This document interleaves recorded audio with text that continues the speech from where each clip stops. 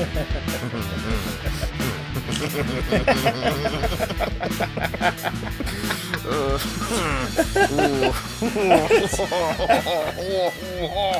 that's what I said, Grandma. You're only supposed to put 4 in at a time. You never do all 5 unless you want to risk a prolapse. Exactly. So she's dead now. Wow. Is it related or? The police are still deciding, really. Okay. It's not an open and shut case, but it is an episode of the Big Damn Cast. Hi, everybody. Welcome to the weekly podcast where we dish out the nerdy news and geeky gossip, all the things fit to occupy your time before we all die, approximately in about 2 weeks. Yep. My name is Chris. Do you remember Rhodes Johnson? My name is Matthew. 2 meters apart. 2 meters.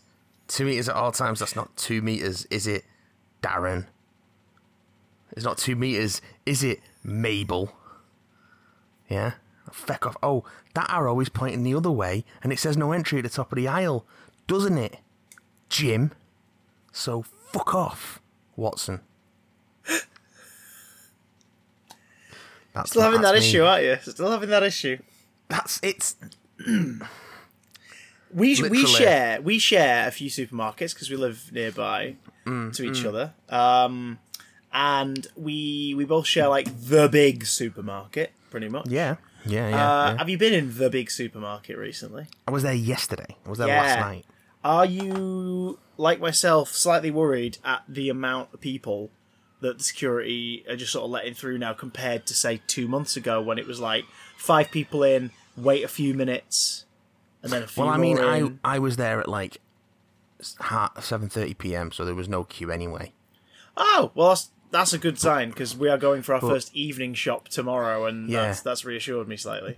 But even with that, the amount of people who would, one couple in particular who I kept seeing around the shop because they would, I'm sure they were doing it deliberately, going the wrong way around the one-way system. Christ. Good God. It's one of those little minor acts of defiance, like the "no, I will not wear a mask" business. Oh, Jesus! Like no, I will. Yes, not I will. In my house I will take business. hydroxychloroquine. I'm taking that. I will wear a mask, but I'll take the medicine away from the people with lupus who need it because infomercials on Alex Jones' show told me I should take it. By the way, I'm the president. Good God. If anyone was offended by the stuff, and my enemies are in power. Yeah, if anyone was offended by what I just said, don't stick around because I have a feeling you'll also be offended by some comments I have to make later. See the thumbnail, see the title. Get into it. See that thumbnail and the title, folks. Don't stick around if you think you're going to get butthurt. So don't stick around if you think you're hard enough, and not in the fun, and not butthurt in the fun way. No. So I think first off, you wanted to address something that keeps popping up. On streams and such. I've been streaming, Matt. I've been streaming from every orifice, but the hospitals are all full for some reason, so I can't get an appointment. Sorry, you seem to be in good spirits at least. Yeah, well, that's mostly due to what I'm drinking. As long as you're replenishing your fluids, you'd be alright. Yeah. I love replenishing my fluids. Get some Diarylites, make sure you're getting those electrolytes, and you'll be fine. I started drinking last night, actually, genuinely, when I started consuming into my system. Whatever you could get your hands on, probably. Yeah. I was trying to get a way to get light into the body. It was Jack Daniel's limited edition commemorating Frank Thomas Bobo, who's a part of, I guess, like the history of Jack Daniel's itself. It's a master distiller series, so it's charcoal mellowed ever so slightly differently from your standard. It's not that much different, but just enough that it's a limited series. I was bought it as a gift at like Christmas, and I went, I don't want to touch that because I don't want. It's obviously for special occasions. And then last night I went, I want some whiskey. I'm gonna open the Bobo. I'm popping my Bobo. What? It was really bloody nice. What choice do you really have? Nice. What choice do you have other than to pop the Bobo? One must always pop one's Bobo when given the pop that opportunity. Pop that Bobo. Pop that Bobo where it came from. Also help me.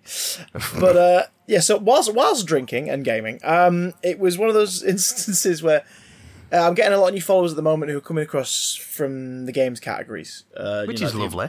Which is nice, and it's it's lovely. But you get a lot of people who just like are searching through to see who's playing a specific kind of game, and a lot of the time they come in and this obviously isn't everybody, and we've got lovely communities over on our streams and they're building up and they're great. But there were some new people repetitively over the last couple of days bringing up the PS5, and specifically its backwards compatibility feature. And it's weird because I remember us talking about this a few weeks ago when the specs were released, and about the fact that the console isn't backwards compatible in the sense that I think everybody's going on about.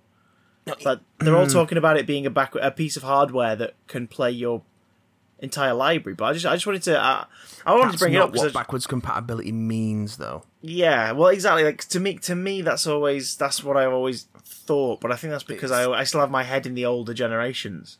But it's never what backwards compatibility means, because even in the PS2 days, PS2 didn't play every PS1 game. The vast majority of them, but there were the odd outlier. Is that so? Yeah. Oh, I did not know that. It's the same thing with all sort of, even if it is hardware assisted emulation,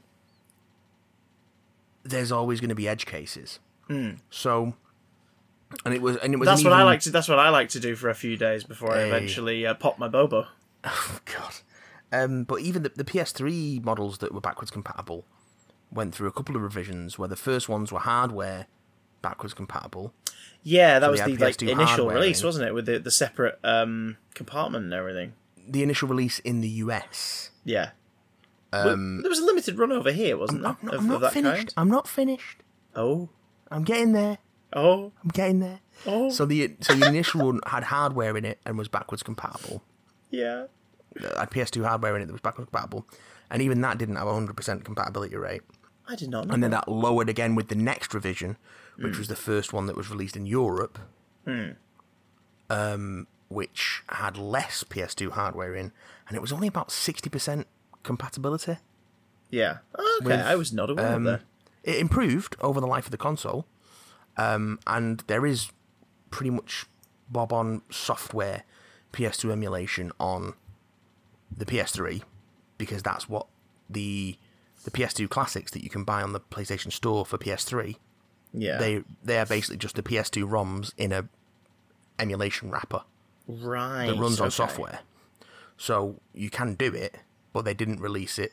They didn't do it to the point where you could just put a PS2 disc in for the non-backwards compatible models. You can homebrew, hack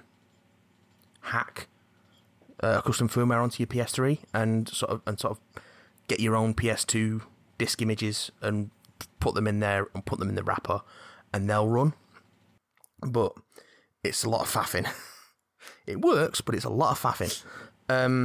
Takes a lot. Takes a hell of a lot. Enough faffing that I didn't get round to it. I tried and then was like, life's too short, mate. And you'll try anything once. Usually, you'll try anything. Yeah, once. But I didn't try it once. I tried it 3 times. And just couldn't get it to work. Someone say that's greedy, but also they admire your never-ending, unwavering spirit. I just wanted to play Tony Hawk's Pro Skater 3. My copy of Tony Hawk's Pro Skater 3 that I still have. I just wanted to play it on my PS3. That's all I wanted. But no, alas, I can't play it on my PS3, so I had to leave it at my dad's where there's a PS2. But now I can't get to my dad's because we're in lockdown. Oh yeah. And I can't play Tony Hawk's Pro Skater 3, and the Tony Hawk's remaster is only Tony Hawk's Pro Skater 1 and 2. I could play you the Tony Hawk's Pro Skater 3 soundtrack over Skype if you want. It's alright, I've got I bought that album. I've got a rip of the GameCube version on my Wii U. I just wanted to play it with the PS2 controller. PS3 controller. Because GameCube controller is weird for that game. The album's only got 2 songs from the game on it. Just like the upcoming remasters. Yeah. No, they're only missing 5 tracks from the 2 games. That's fine. It's licensing. That's music licensing for you. That's the copyright, folks. That's the copyright. So, yeah, the PS4 is going to be backwards compatible. The PS5, sorry, is going to be backwards compatible with PS4 games. Right. Not everything will work out of the gate at launch. Right. At launch, the 100 most popular games will definitely work. Everything beyond that is not a certainty. But they are aiming for it to be completely backwards compatible. But because of the way that the hardware works in terms of storage, in terms of data streaming from the internal storage, it's not going to play well with some older titles in the same way that if you remember playing PS1 stuff on the PS2 or PS3 and you can enable fast disk access speed, that would just break some games. So it's that kind of thing. That's the issue. Okay. That's what's stopping everything from working straight away. Can they still just get around to doing that thing we hypothesized about called the PlayStation Classic, where they just make a piece of hardware that plays like PlayStation 1 through 3 titles? Not in this economy. Because that would be lovely. Like, just, hey, here's a new console, it's 250 quid, and it plays an entire 3 generations, and it's nice and simple and straightforward and small and beautiful, and there you go, you've got it, and you can play all your old games. You don't have to keep hold of all this stuff. Congratulations. Christopher. Yeah. That is literally never going to happen. People said that about the Snyder Cut. So our next story Oh, God. is of DC televisual worlds. The film worlds of DC Dreams. comics, Detective Comics. Detective Comics. Batman, Detective Comics. Ruby Rose, star of, I was going to say stage and screen, but I have no idea what her theatre background is, if there is any. So, star of screen. Ruby, Both Rose. Big and small. She has just announced, or rather, the statement has been put out by the CW, and Ruby Rose has released like a little statement to go alongside it, that she's leaving Batwoman. Season 1 will be her one and only season as the title character. Of course, she appeared in Arrow and a crossover prior to this, so she had, you know, she's the Batwoman of the DC CW universe. She appeared during the Crisis on Infinite Earths crossover. So she is she's established, but is leaving.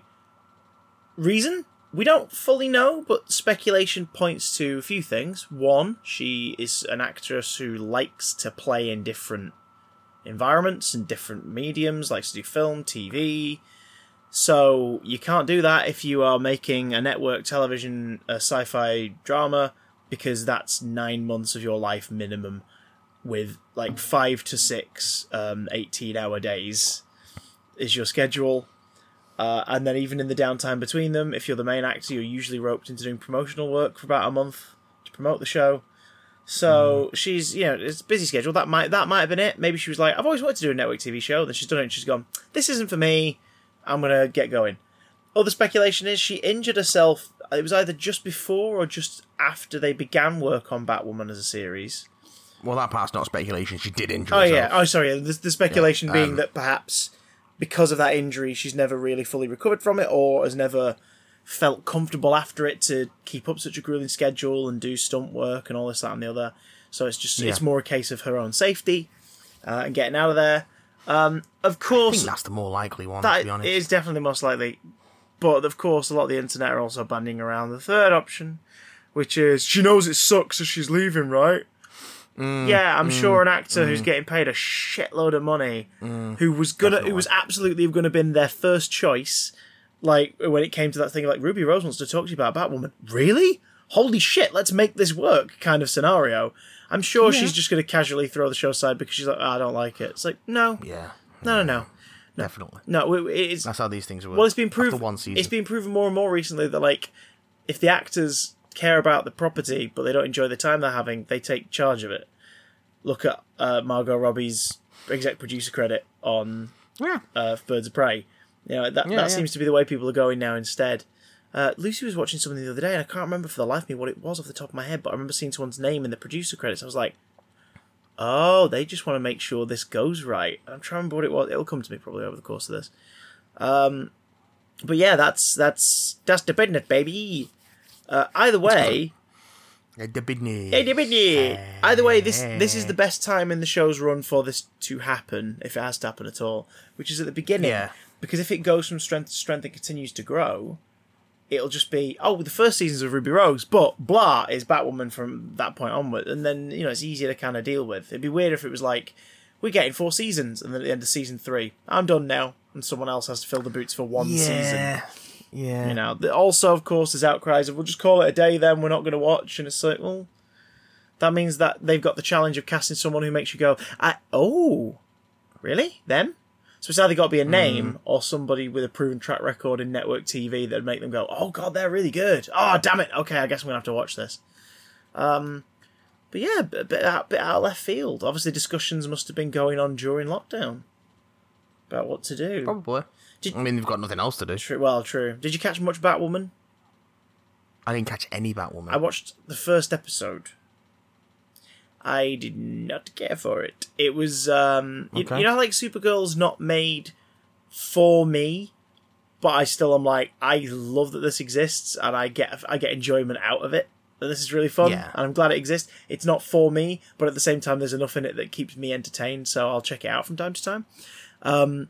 Batwoman sort of, its main problem was it was a bit plodding in its first episode, but also it takes the pseudo gothy campness of like the Schumacher movies in Gotham, but like those, just sort of, that's not my thing. Do you know what I mean? And it wasn't necessarily our main characters. It was sort of the way the villains were shot and everything. And it was just sort of like, okay, sure. Plus, I think I was bored. I think I was kind of bored at the choice of Alice as the villain, because the evil sister. I've seen a lot of shows where it's just they're the evil version of you. The CW shows are guilty of that quite often. Like the first 3 seasons of Flash, I watched and loved, but knew by the end of season 3 that I wasn't gonna engage with it as much after that, because it had been 3 years of, oh look, it's a person faster than you, Barry, and that was the enemy, and it's like, okay, sure, can we do some? I know series 4 was the one where it was like DeSmolchin was the villain, and it was more about like mind control and stuff like that, but I just by that point I was like, I've got what I need from this. I'm happy to leave now and be like, I really enjoyed that 3 years, and move on with my life. Yeah, being like, oh, I'm glad this thing exists and continues to be successful, but I just have no interest in really digging into it. Like, it's fine. And I think that's the thing with Batwoman. I think now I'll look to see what people recommend from season 1, and I'll give it a look-see. Well, I can tell you it's another bit of casting news. Oh, mince. About Batwoman. Okay. They've chosen a Bruce Wayne. For Batwoman season 2. For Batwoman season 2. Well, Oh. I'll rephrase that. So the main villain towards the end of the season is Hush. Of the first one? Yeah. Okay, so Thomas Elliott. Right, okay. Yeah. Which means someone's been playing him. Is that the reveal? Gabriel Mann's been playing Hush, but he's been hushed. He's been bandage-faced. Okay. All bandage face, eh? Yes.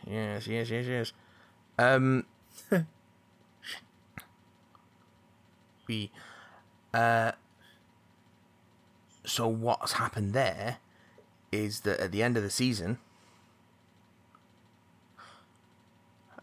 Hush has assumed the face of Bruce Wayne. Okay, so they're doing who is being. They're doing what all these shows do, which is we're going to do the cool stuff from the Batman or Superman mythos, but not with Batman or Superman. But it's still going to happen, sort of. Yes, so... he looks a bit hilarious. I'm just looking at a picture of him. He looks a bit like a Power Rangers villain. Showing it. So, Warren Christie is playing Hush with the face of Bruce Wayne. Okay.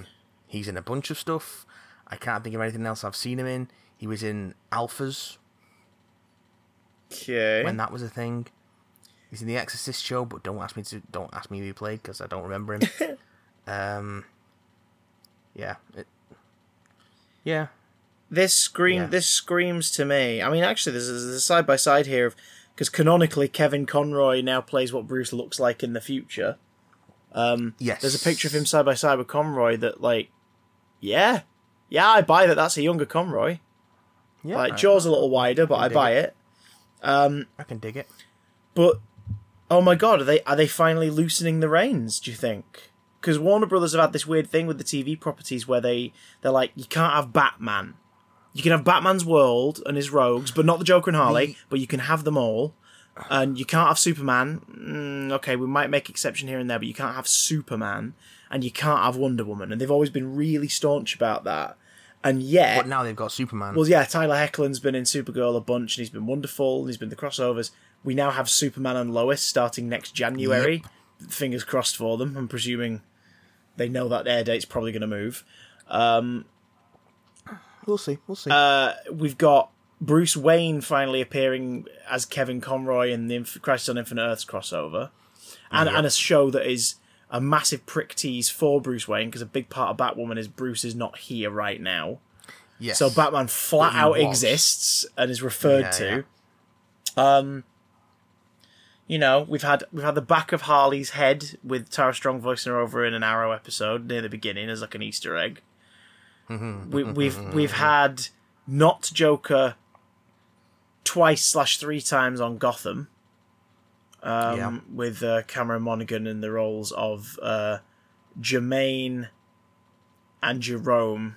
Is it Jerome and Jermaine or Jerome and Jeremiah. Jeremiah? That's it. Jerome and Jeremiah, and then Jeremiah, who's the second not Joker but proto Joker. Then in the Flash Forward episode is basically the Joker, but he's referred to in the credits and by characters as Mr. J, which was their way around using the name. And he doesn't have a shock of green hair, but the strands of hair coming off his bald head are clearly green. So it's like, Yeah. why are they having to take these legal loophole precautions in a Warner Brothers DC owned property? Well, it's to keep them separate from the films. Yeah, and but the production team of Batwoman have talked about how Warner Brothers film division was like, we don't want you to use Batman, but we're fine. In fact, we're keen on you using Hush as Bruce Wayne, as long as you make clear at all times that it is Hush as Bruce Wayne and not Bruce Wayne. so it's unlikely that our boy is going to play Bruce Wayne at any point then. Who could say? If that's the case, that's a really unsatisfying element to the narrative of the show itself, never mind just as a fan of the character, like wanting to see Bruce Wayne rock up. That's really odd to me. Really, really odd. Yeah, well, this whole thing's odd, isn't it, Chris? Yeah, but This imagine whole shebang. melange. But imagine like you is odd. in your first ever episode of your show, you were like, "Oh, such a thing is coming. This thing exists and it's coming. It's definitely coming here at some point." And then that thing never happens, but something pretending to be that thing is occasionally there, maybe. Oh, like season 8 of Game of Thrones? Yeah. Oh, don't. People might Where force winter came. people might force HBO Max to remake that now, because it turns out that the people have the power. Should we dig into this shit sandwich, Matt? I'll say it again. My heroes are dead, and my enemies are in power. HBO Max revealed not an hour before we sat down that in 2021, early summer, I believe, is the prospective date. 2021, so about a year from now, Yes. HBO Max will be releasing to its platform, its streaming platform, HBO Max. It will be releasing a project called Zack Snyder's Justice League. Yeah. We know it's called that because the poster for it is big font Zack Snyder's, small font Justice League. Has it actually got the... It hasn't got the hashtag on it, thankfully. Oh, yeah, and they mention it in the press release. I've got the press release here. Do you want me to have a crack?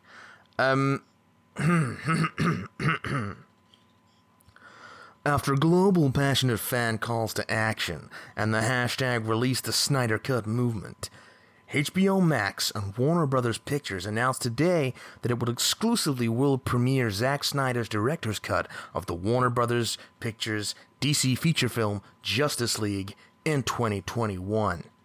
Snyder surprised fans with the news this morning during a live online commentary of his film Man of Steel with Henry Cavill. Hashtag Release the Snyder Cut first became a passionate rallying social media cry among fans in 2017 and has not let up. From countless press articles and hundreds of thousands of social media mentions, it became a powerful global movement among cinephiles and comic book fans.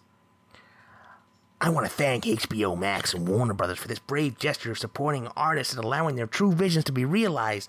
Also, a special thank you to all of those involved in the Snyder Cut movement for making this a reality, said Snyder. Since I got here 14 months ago, the chant to hashtag Release the Snyder Cut has been a daily drumbeat in our offices and inboxes.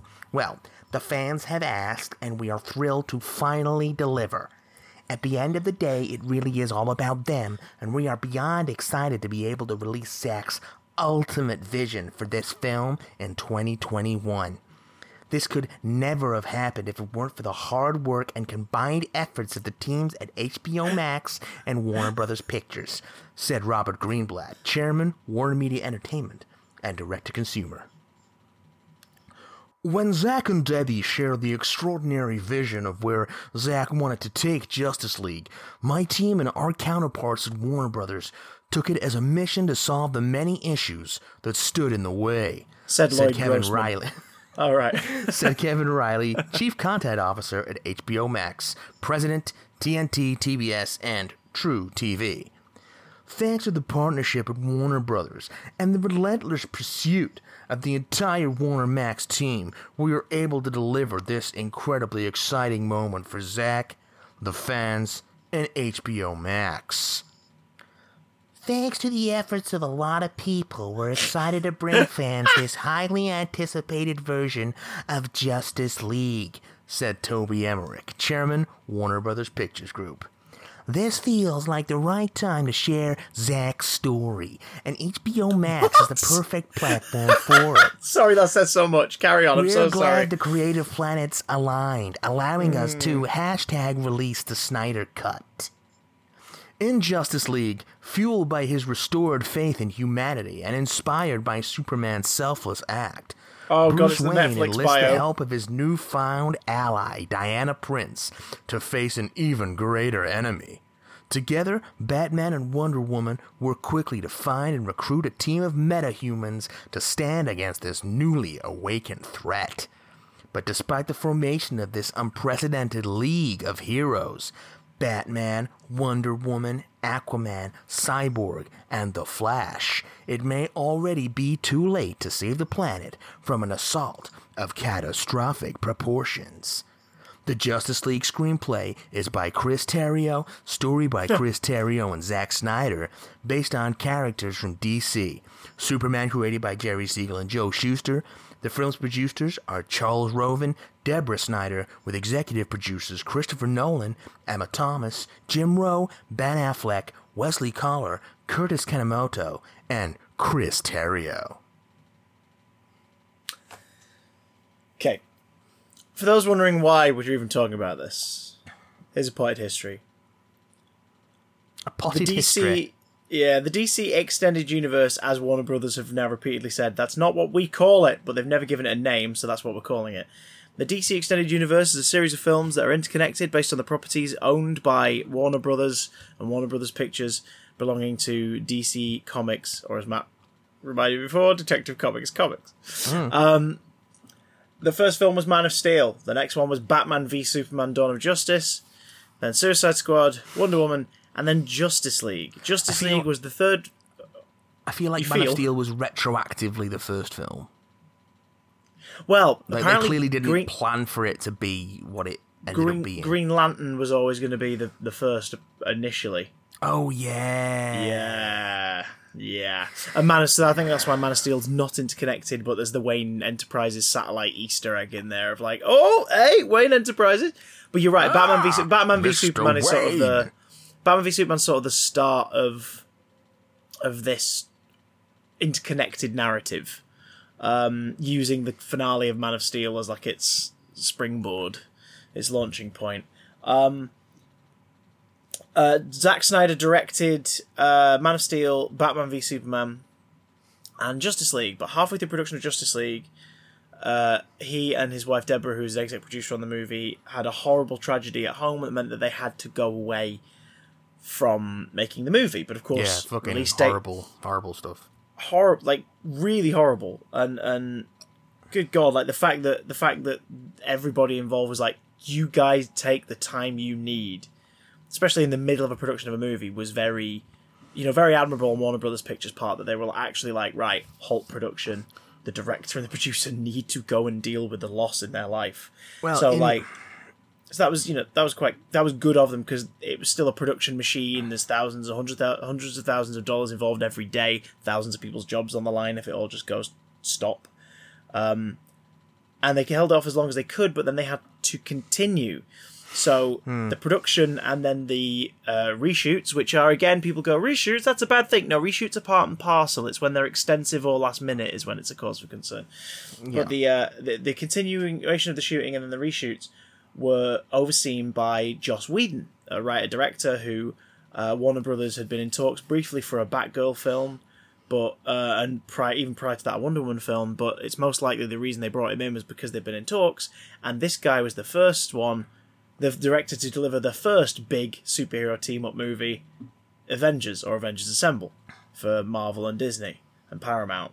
So, if you're going to get somebody in...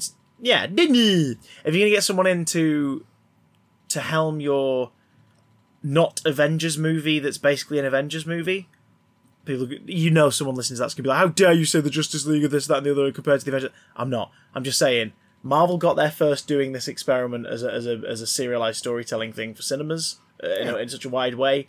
They did it first. Justice League was always going to feel like a copy unless it was done very differently or started with Justice League. Yeah, it's got big shoes to fill. Yeah, smart way to do it is, like, if you have to get someone to fill in the gaps and finish it up, bring in the guy who did Avengers. Smart call. Genuinely smart call. But Joss is working with a movie that already mostly exists. A movie that even prior to the Snyders leaving due to the personal tragedy was in a production limbo anyway. It started principal photography around the time Batman v Superman was released and was a 2-part film, Justice League Part 1 and Justice League Part 2. Due to the reception of Batman v Superman, a very financially successful movie, but due to the reception of that film... Yeah, critically bombed. Yeah. And with a lot of audiences as well. Yeah. Passionate fans, and again, if they enjoy it, great. If you enjoy it and tell people they're wrong for not enjoying it or act like a dick about it, you're a dick. So they went, right, Zach, we're not doing this experiment, we can't risk it, so it's one film now. So a bunch of pre-production material was suddenly scrapped, a bunch of things were condensed together, and it was announced that it was going to be one film coming out the following November. So already his vision, as it was for the film, him and Chris Terrio, was compromised. Then he has to, last second leave the project, and another director has to come in and keep the ship sailing and keep everything working. And he's going to have his visions for it. And it sounds like Warner's also said to Joss, hey, Joss, you have ideas. You made this work before for the other people. Could you just take 1 second to pause and kiss my wife? Hi. Sorry, Hi. Lucy just brought me a cup of tea. Love you. I couldn't see because it's so dark where you are. Hey! Ninja lighting. So, he had to pick up the pieces, but also they're like, you know what this is all about. You've done this before. Do you have any notes? Yeah. We've received a lot of criticism for 3 of our 4 releases in this series. Man of Steel, not so much as the others, but it still received a lot of kickback. Batman v Superman, absolutely. Suicide Squad, definitely. Wonder Woman, mostly universal praise. So, can you give us a guiding hand here, Joss? So he did. He was honest. He said, it's a bit bleak. It needs a bit more humour. It needs to be a little lighter. In some cases, like within the set design and the scenes and the exterior shots. The first trailer for the film shows them outside the Superman monument, alongside the Superman monument in pitch black. The finished film has that scene in broad daylight, which means extensive reshoots or taking green screen footage that already exists, because a lot of it was all done on green screen, and changing the lighting in post-production. So more money was spent, but he got the film finished. Justice League comes out in November 2017 and is, by all accounts, a film? Question mark. Opinions vary. If you enjoy it, great. Power to you. We wish we did. But both of us collectively thought it was shit. Like, just really, really bad. I can confirm it is not better on a revisit. Yeah, so we revisited it recently because I wanted to sort of show to Lucy on Amazon Prime. I was like, it's on Amazon Prime. Can I just show this to you? I want you to know why I was like, oh god, when I saw it. And she went, okay. And over a couple of attempts, we finished it. And she was like, please never show that to me again, and also buy me like the biggest present for putting up with that. I bet she's really looking forward to this then. Oh god. Well, here's the thing. There are things that work in it. And it's up for debate whose vision it was, these things. The last 20 minutes gives us a Superman that finally acts like Superman. Yeah. Like, Henry Cavill gets to finally be an inspiring, really, like, happy, suave hero who's both a badass and an absolute gentleman. Charming actor gets to be charming. Shocker. Exactly. They cast this guy. They cast the guy who could be a perfect Superman and finally give him perfect Superman material. But it feels too little too late as a whole in the film. The people who love their Elseworld sort of stuff, who are obsessed with the idea of a dark Superman, get a version of that. Which I don't understand. I do not understand that obsession. I don't understand it as an ongoing thing, but, you know, as the occasional thing. Like, I enjoy Injustice Gods Among Us. I like Red Sun. There you go. That's kind of it. I also like Bad Superman, a.k.a. just grumpy flicks peanuts at a mirror Superman in Superman 3. But his outfit's just a little bit duller. Drunk Superman fighting Clark Kent in a parking lot. Because here's where we are. Boy. But that box gets ticked for people because the newly resurrected Superman, spoiler alert for a 3-year-old movie. Spoiler alert for a film that's not coming out till next year. Newly resurrected Superman is all feral and doesn't know what's going on and starts attacking them because he sees the Justice League as a threat. So you get your hero v hero fantasy, who wins a fight sequence, which delivers a genuinely cool moment where the Flash is zooming around trying to get a bead on how to attack Superman, and we go into the slow-mo vision and Superman turns his head and is clearly watching the Flash at his own speed, and the Flash is like, the fuck, before he gets knocked down. So, there's cool moments like that. There's some stuff that's badass and some stuff that's ridiculous. We don't know whose is what, but the people who are really passionately fighting for the DCEU and telling the internet they were wrong about Batman v Superman and they were wrong about Suicide Squad, even though it's opinion is subjective. Nobody's opinion is wrong, you jackasses. Stop being jackasses. They were not happy that the film was not received well. Yeah. There didn't seem to be an outcry from them at the time as much as after the fact. But they weren't happy the film wasn't received well, and they went, right, it wasn't received well because this wasn't Zack's true vision. And we want that film. We want that film to come out. Give me one vision. That seemed to be their thing. Their idea was, the world didn't like it because it wasn't good. It wasn't good because it wasn't the film that was being made. It's like, right, well, hang on. What? So, yeah, the rumour begins of the Snyder Cut. We go into great detail on how that rumour developed in a previous episode. Look for our Justice League and War of the Worlds episode from, I think, November, December last year. We go into a lot of detail about how the movement developed and evolved.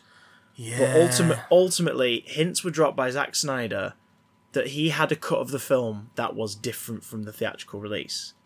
What that means is he had a test cut of the film as it was, because a lot of directors and editors edit whilst the film's being made. Like, they make the time to do it. They're on set all day, and then on, like, the Sunday off, they go to the editing suite, they're like, right, let's start editing the dailies from this week, let's do it. Yeah.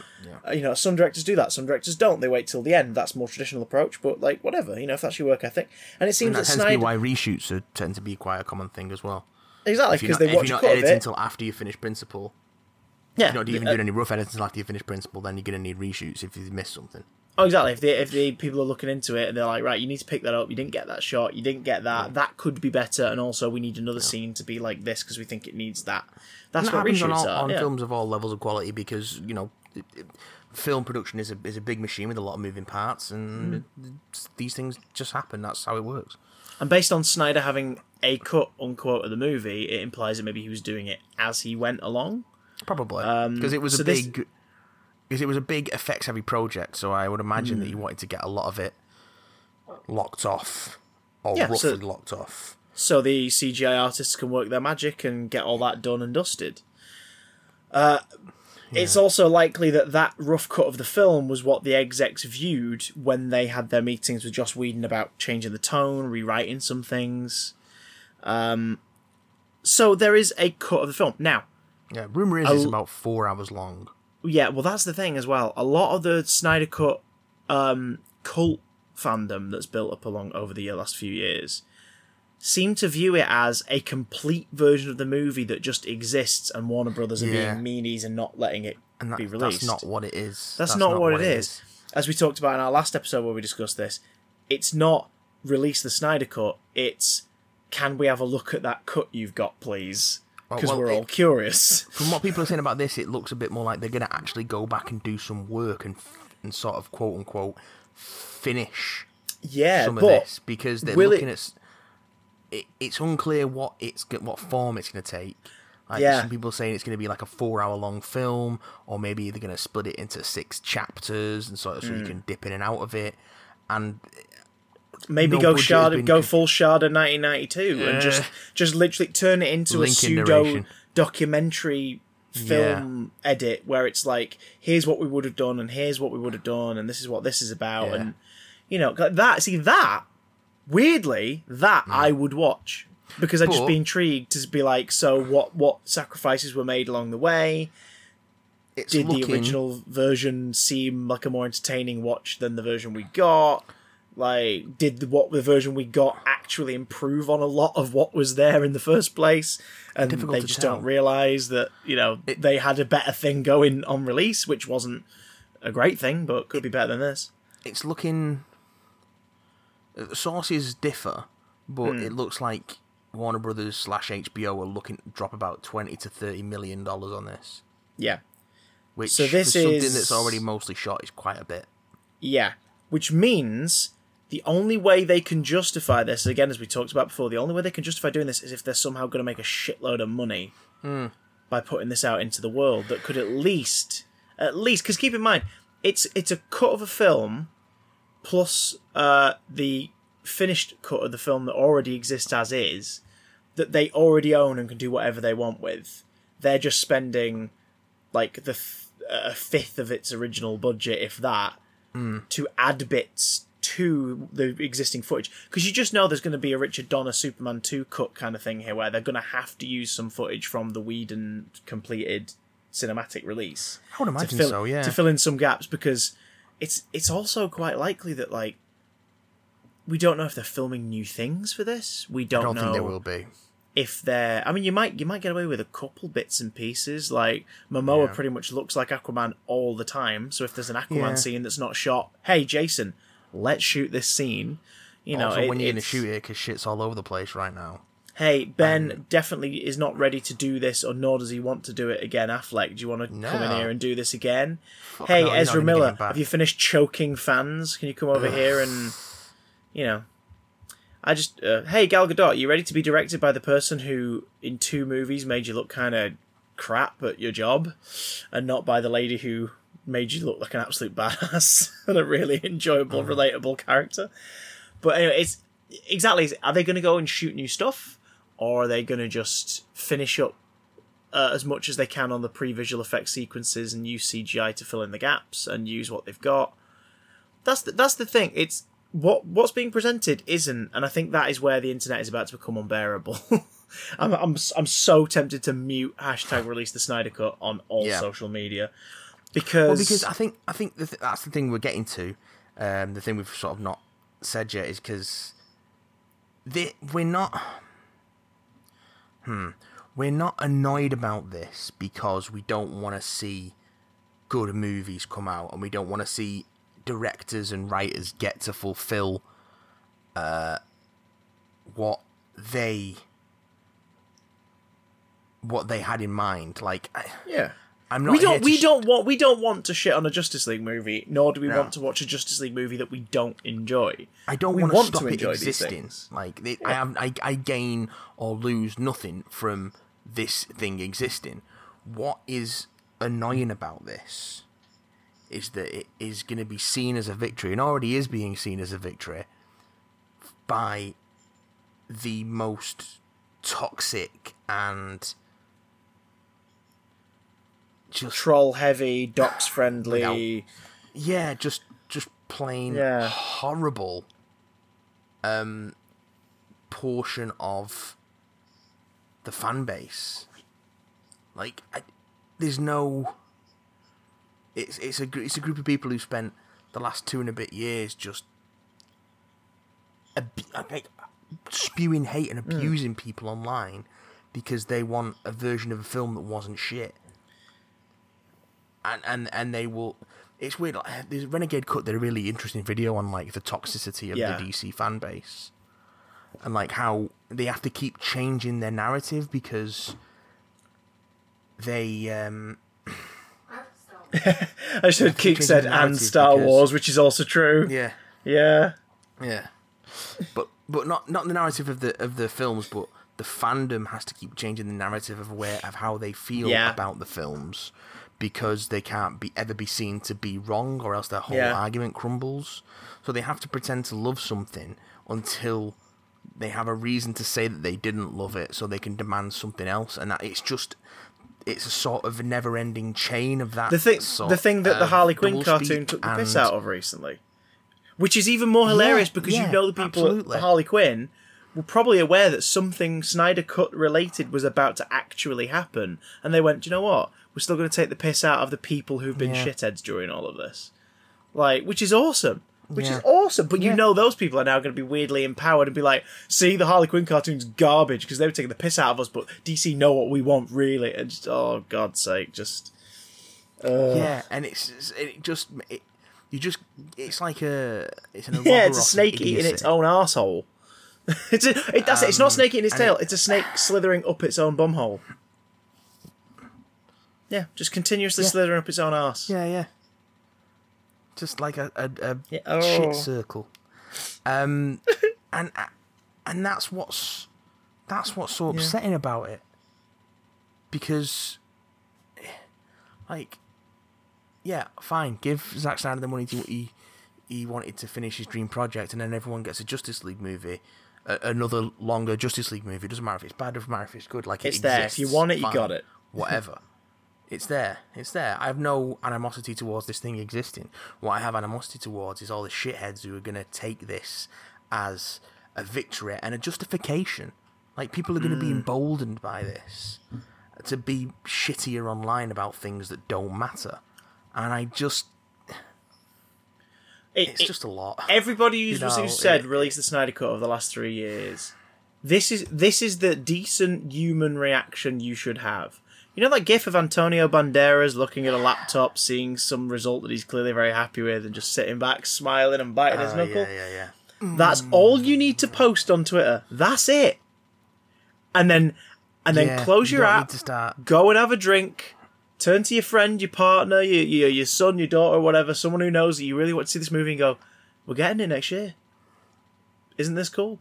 And leave it at that. Leave it at that. But no. You know that at least 50% of that community are going to use this, as you say, as an excuse to be shitty and nasty to people. Like, Joss Whedon was trending today on Twitter. Earlier in the day, he was trending because More 4, whatever, the Channel 4 subscription catch-up service, have said that they've got the rights to Buffy, and they're going to put all of Buffy on their streaming service. In what appears to be they're the streaming service in the UK that's being really kind of like, hey look, we've got stuff, we have stuff. They're really trying to battle against the Disney Plus love that's going on at the moment by going, we also have things, come to us please. And you know, and Buffy's a great big get. It also shows the staying power of that show. Here we are in 2020, and a UK subscription, not even a subscription service, a UK catch-up service for a channel is going, exactly. We've got Buffy, and it's trending in the UK on social media. Amazing. Joss Whedon's still trending this evening because now it's just full of people telling him to go get fucked. We're going to see the proper movie. Like, that piece of shit you released is... And it's like, wow. It's just... He finished a movie you're clearly very passionate about because he had to, because of a personal tragedy for the dude who you apparently love so much, you're sucking his dick through the internet. Like, you love him so much that you want to fillet Zack Snyder, and yet everyone who helped Zack Snyder's project get finished, regardless of what you think of it, you're now talking to like they're a piece of shit. What is wrong with you? What is wrong with you people? It's so stupid. It's just... It is an encapsulation of the toxicity of the fan base. And we see it... It's not just a DC thing. We see it with... We've seen it a lot recently with Doctor Who fan base. And you see it across all sorts... all sorts of online discourse is becoming increasingly toxic. And this is pre-lockdown even. You know? As people... It's not because everyone's stuck indoors. Yeah, and this is... And it just... People are going to be emboldened by this. People are going to take this as a justification for the shit that they talked to everyone. But also, there's also another toxic part of the fan base that are already complaining about this. Because it's not the real Snyder Cut. Exactly. Those people will never be happy. Because they've said they're never going to get what they want. Because it doesn't exist. Because they've imagined something. Like, this is them in their head. They've created something. Yeah. Doctor Who fans, you remember when you started to see the Time War and hear the Time War, and for the most part, a lot of you went, it's not as sort of grand as I thought it would be. That's because the Time War in your head that was teased and hinted at by Russell T Davies and his era of Doctor Who, where it was sort of very loosely described, and you heard all these really odd and brilliant Lovecraftian kind of like scenarios, like the Dalek Crucible. Davros hasn't been seen since the Crucible flew into the jaws of the Nightmare Child, and all these sort of things. You're like, what is that? Like, what? Something happening at the Medusa Cascade. It's like, what's the Medusa Cascade? Like, what are all these things? And it's this grand... And again, we got a taste of it when he wrote the Rose prequel during all these lockdown watch-alongs about the eighth... Who's it about? It's about the... because it was a prequel that was written... he'd written to be released years back before Moffat revealed that 8 turns into the War Doctor first. So it was basically Russell writing the final moments of the 8th Doctor before he turns into the 9th. It, again, it alludes to all these adventures that we're not going to see. But all the pictures he paints, you're like, what is that? That sounds amazing! Like, the only thing he describes is that Gallifrey is using a fleet of Scaros and Earths from parallel timelines as catapult fodder to throw into the Dalek Armada. Yeah. And you're like, even that, even though we can kind of picture that, we still can't quite comprehend that. That's mental. Like, he paints a better picture by not painting a picture. And that's what the Snyder Cut is to a lot of people who've been campaigning for it and thinking about it and getting tattoos for it over the last few years. It's an unreachable thing. Because even though Zack Snyder's Justice League is coming to HBO Max next year, in whatever form it is, documentary, recreation, miniseries, 4-hour film with CGI completion, it will not be the thing they've wanted. Even if they do a really good job on putting together this thing, and they do a Richard Donner and go, here's what Zack wanted to do with the... Because maybe that's what it is. Maybe it's here's what he wanted to do with the 2-film version that we didn't get to make. We're going to spend a shitload of money to put in these extra scenes. Amazing, awesome, cool, great. If it makes people happy, fantastic. But you just know it won't be what they want. Because it never will be. Well, and even for me, like, even from the perspective that I've got of, we're allowing someone to complete their vision.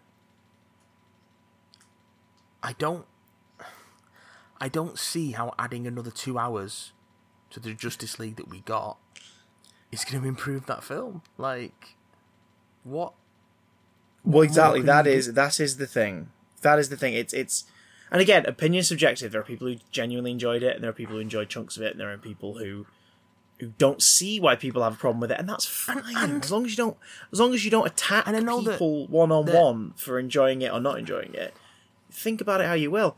But we, from from critical standpoint, from an objective standpoint of people who know how performing arts and theatre and film work and what makes good, technically good film, and just as fans of DC and fans of the Justice League and fans of these characters, we were both like, this is just shit. It's just not fun. It's not enjoyable. Hearing that there's going to be more of that same thing, also, I'm the same as you. I'm like, what, should I be excited for that? Yeah. I don't think I should. If you were telling me that they were making a brand new Justice League project, and you teased us a bit of story, you might win me over. You might make me go, well, that one actually looks like it's up my alley. But more of the same of the thing I didn't enjoy? I don't want that. I don't want that at all. No. I tweeted out from my Benny account because I didn't want the ats and responses on my Twitter account, but I thought I have a fake Twitter account pretending to be a character I played on TV once. I'm going to have him tweet it. And he tweeted out, I genuinely hope the hashtag release the Snyder Cut folks get everything they ever wanted from the HBO Max release in 2021. Because imagine if you don't enjoy it. If it's not everything you've ever wanted. That'd be a waste of 4 years of your free time. Over a movie. It's just, yeah. I stand by my fictional character's point there. Imagine if you get to the end of it and you hate it. What are you going to do next? You're going to take that abuse out on something else. Yeah, that's all this is. It's just a never-ending cycle of... I've said it, guys. I've already said it. If you are happy about it, if you are happy it exists, tell your friends who you know also would be happy with the news. Just post the gif of Antonio Banderas biting his hand and looking really happy. Go to the kitchen, pour out some bobo, have a sip, and just enjoy the fact that you're getting a thing you wanted. Don't be a dickhead about it. Can I just say that when you say bobo like that, it's really upsetting me. Bobo. It's really upsetting me. Would it upset you to learn that they're just spending that 30 million on more mustache CGI technology? It wouldn't surprise me. I'm not sure if it would upset me. Hashtag release the mustache cut. To be honest. That's what I want. Now, yeah, I just hope they just leave his mustache on and it just comes and goes. That would be inexplicably. Well, no, because all the mustache stuff was post. Yes, it was. It was all during the reshoots. So this will all be pre-mustache stuff. Well, I imagine he's probably going to utilise stuff from the reshoots if there's a purpose to it. Like, if he can get something from it, i.e. Affleck does not want to come in, so quickly let's superimpose him from that shot into this shot. Do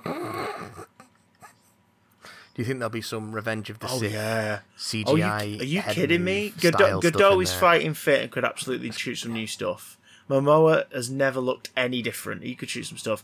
Ray Fisher, they're going to have to give that guy so much money and promise to put all of his football and past scenes and everything back into it for him to go, all right, go on, I'll play ball and shoot some more scenes. I think that's what at least an hour of this will be. It'll be the Cyborg movie that we never got. Power to Ray Fisher. The dude obviously worked hard and a lot of it got cut out. And he didn't once send anybody bullets with their names on dead rats or used condoms, like the other guy whose scenes got cut. Because that's another thing that you know is absolutely going to happen now. The release the Ayer cut. People are going to get more empowered. Because what we need is more of that dreadful Suicide Squad movie. I hate it. Thanks, I hate it. And I hate you for making me aware of it. We were watching Batman 89 the other day and I realised something. The perfect version of, that terrible Suicide Squad shot where the Joker's lay out in his penthouse apartment with no furniture, surrounded by a hypno swirl, a jam roly poly, a Swiss roll swirl of knives in the floor, all laid out intricately from the middle of the floor, and he's sort of laying between them in a way that suggests that, so he's just spent hours intricately laying them out. I want to see the 20 minutes of the Joker just walking around, watching YouTube on his phone and delicately laying every knife out just so he can lie down when it still comes in and be like, oh, I'm sad, and look at my knives. But the impact they wanted that scene to have is done 20 times better in Batman 89 when after he's cut out the photo of Vicky Vale and he wanders off singing da, da, da, da, da, da, da, da, to himself, the Joker, you cut to an almost bird's eye view of the room, and the table where he's making his scrapbook, there are cutouts all over the floor of deformed corpses with rictus grins from the Cordo Maltese photographs all over the floor. That is 10 times more frightening than Leto taking his time out to lay his knives down to get the fucking Instagram post made of him with all his knives. It just... Joker in that film is 10 times more frightening than anything the Leto one ever attempted. He fries a guy to death with a hand buzzer to the point where his skin melts off and his eyes clearly pop. And then he has a conversation with it. It's so good. He scares so his good. mistress and then apparently deforms her with acid at some point, or does something to her head, because then when she rocks back up, she's like zombified and barely talking and barely coherent. Like, Nicholson Joker, everyone's like, oh, he's the cuddly Uncle Joker. Yeah, cuddly Uncle Joker is fucking terrifying. He's really scary. He holds a city's hygiene hostage. Yes! That plot is the best Joker plot in a film. It's the most Jokery thing. I was thinking that very same thing in the shower. Like, what if I mixed this Head and thought Shoulders with that body foam, and they both had Joker products inside them? Like, I'd have to stop. I was just doing the shampoo. I was like, yeah, that Joker scheme in Batman 89. It's actually a really jokery Joker scheme, isn't it? It's displayed brilliantly when they cut to the news like 4 days later, and the newscasters look knackered. And the guy's got the massive her hair's like pimple, really scraggly because it's not like silky enough to actually comb back into things, so it's all sticking out. Nope.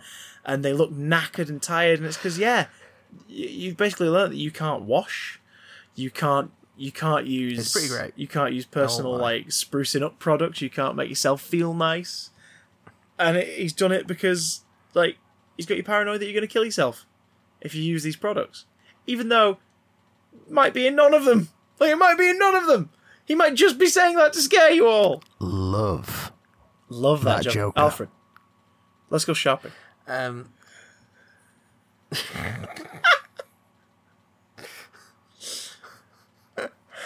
Release that Alfred let's go shopping cut. It's Vichyssoise. It's supposed to be gold.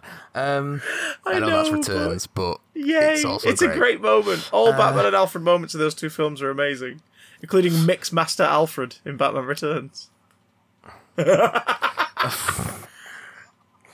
Let's go to some more amazing moments and visit email the section. Email section. This is the section where we read emails. We don't have a sting. We've got a couple of memes from Ian, but I don't know how they'll translate onto an audio podcast. Do it as though you're a descriptive audio feature. Primeval memes. Oh no. Yeah, oh no. Including I can't describe it to you. It's just a thing. It's a thing from Primeval with some funny text on it. It's a meme. And Mario, you go into the email inbox and you look at it. That's do you want me to do that now? I could totally do that now, and share in your confusion. You can do that now if you want. Let's have a little. But I don't want to. It's not going to be. I'm recording on the other laptop. It's all good. It's all good in the hood. Okay. Let's see, shall we? While you're doing that, I'm going to read another email to you. Why is Ian's email titled Meat? Oh, that's another meme. That's not a prime meme. This is a picture of Billy Piper from Secret Diary of a Call Girl walking along the bridge near the South Bank. The caption says, "I seem to remember Series 1 opening differently." And it's a line from the first episode of Secret Diary of a Call Girl, which I'm not going to repeat because you should all watch it because it's great telly. And it's definitely not how season 1 opened. It's definitely not how Rose opened. Oh man. Anyway, enough giggly memes. This one comes in from a new regular, Sam, the self-professed Doctor Who guy.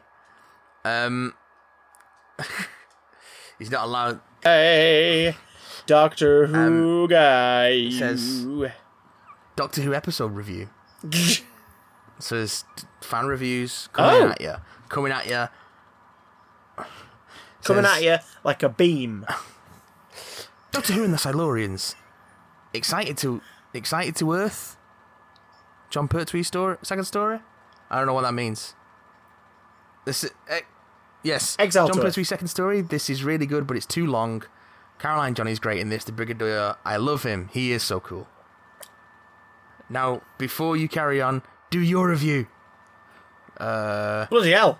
Silurians is too long, but I quite like it. Does it have to be? Does it have to be a review of and the Silurians? Doctor Who Can and it the just be a review of Silurians. anything? Yeah. No. Can it be a review of anything?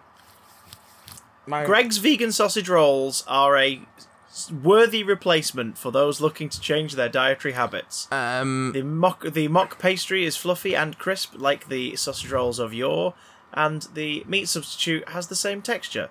And the seasoning delivers possibly a superior taste. 9 out of 10 would vegan sausage roll again. Yeah, better seasoned. I think review. is a lot of the vegan substitute stuff is it's just better seasoned than the regular stuff. You Yoda that sentence then. Yeah. Better seasoned, a lot of the vegan Better substitute seasoned. is. Tofu, I like. Meat. And the not care Silurians for. pretty damn great. But it's. I tell you now, dear, a gentle listener / writer, if you hate serials being more than 4 episodes long, You're not welcome gonna to the next 5 years of the show. You're not gonna have a good time with Pertwee's run. And one Tom story a season. Bar the last one where he gets 7 stories. Lucky bastard. You done? No. Okay, now the Sea Devils. I mean, this is the only way I can say about this, and it's the picture of the sword fight. Oh, yes. I'm guessing then, based on those 2 ones that you've watched, that you gentle... What's their email again called? Sorry, Doctor Who guy.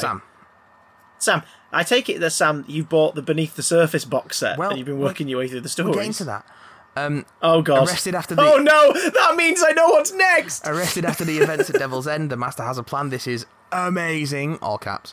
The Sea Devils Sea Devils an is pretty ancient damn race sweet. of reptiles which want the Earth back. My first Master DVD.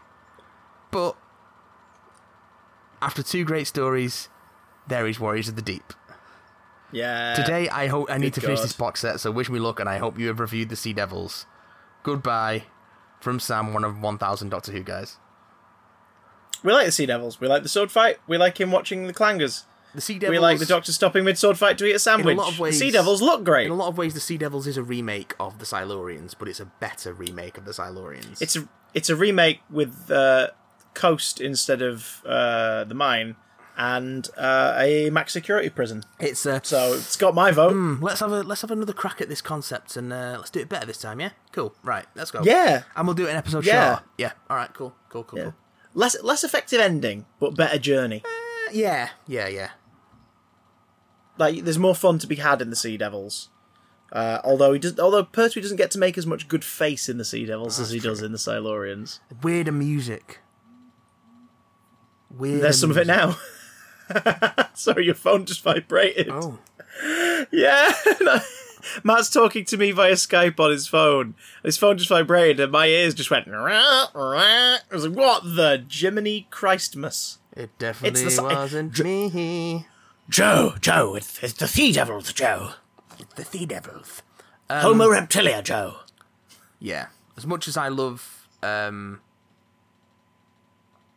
Joe, Katie Manning. Joe? As much as I love Katie Manning, take the Sea Devils, put Liz Shaw? Liz Shaw in it instead of Joe.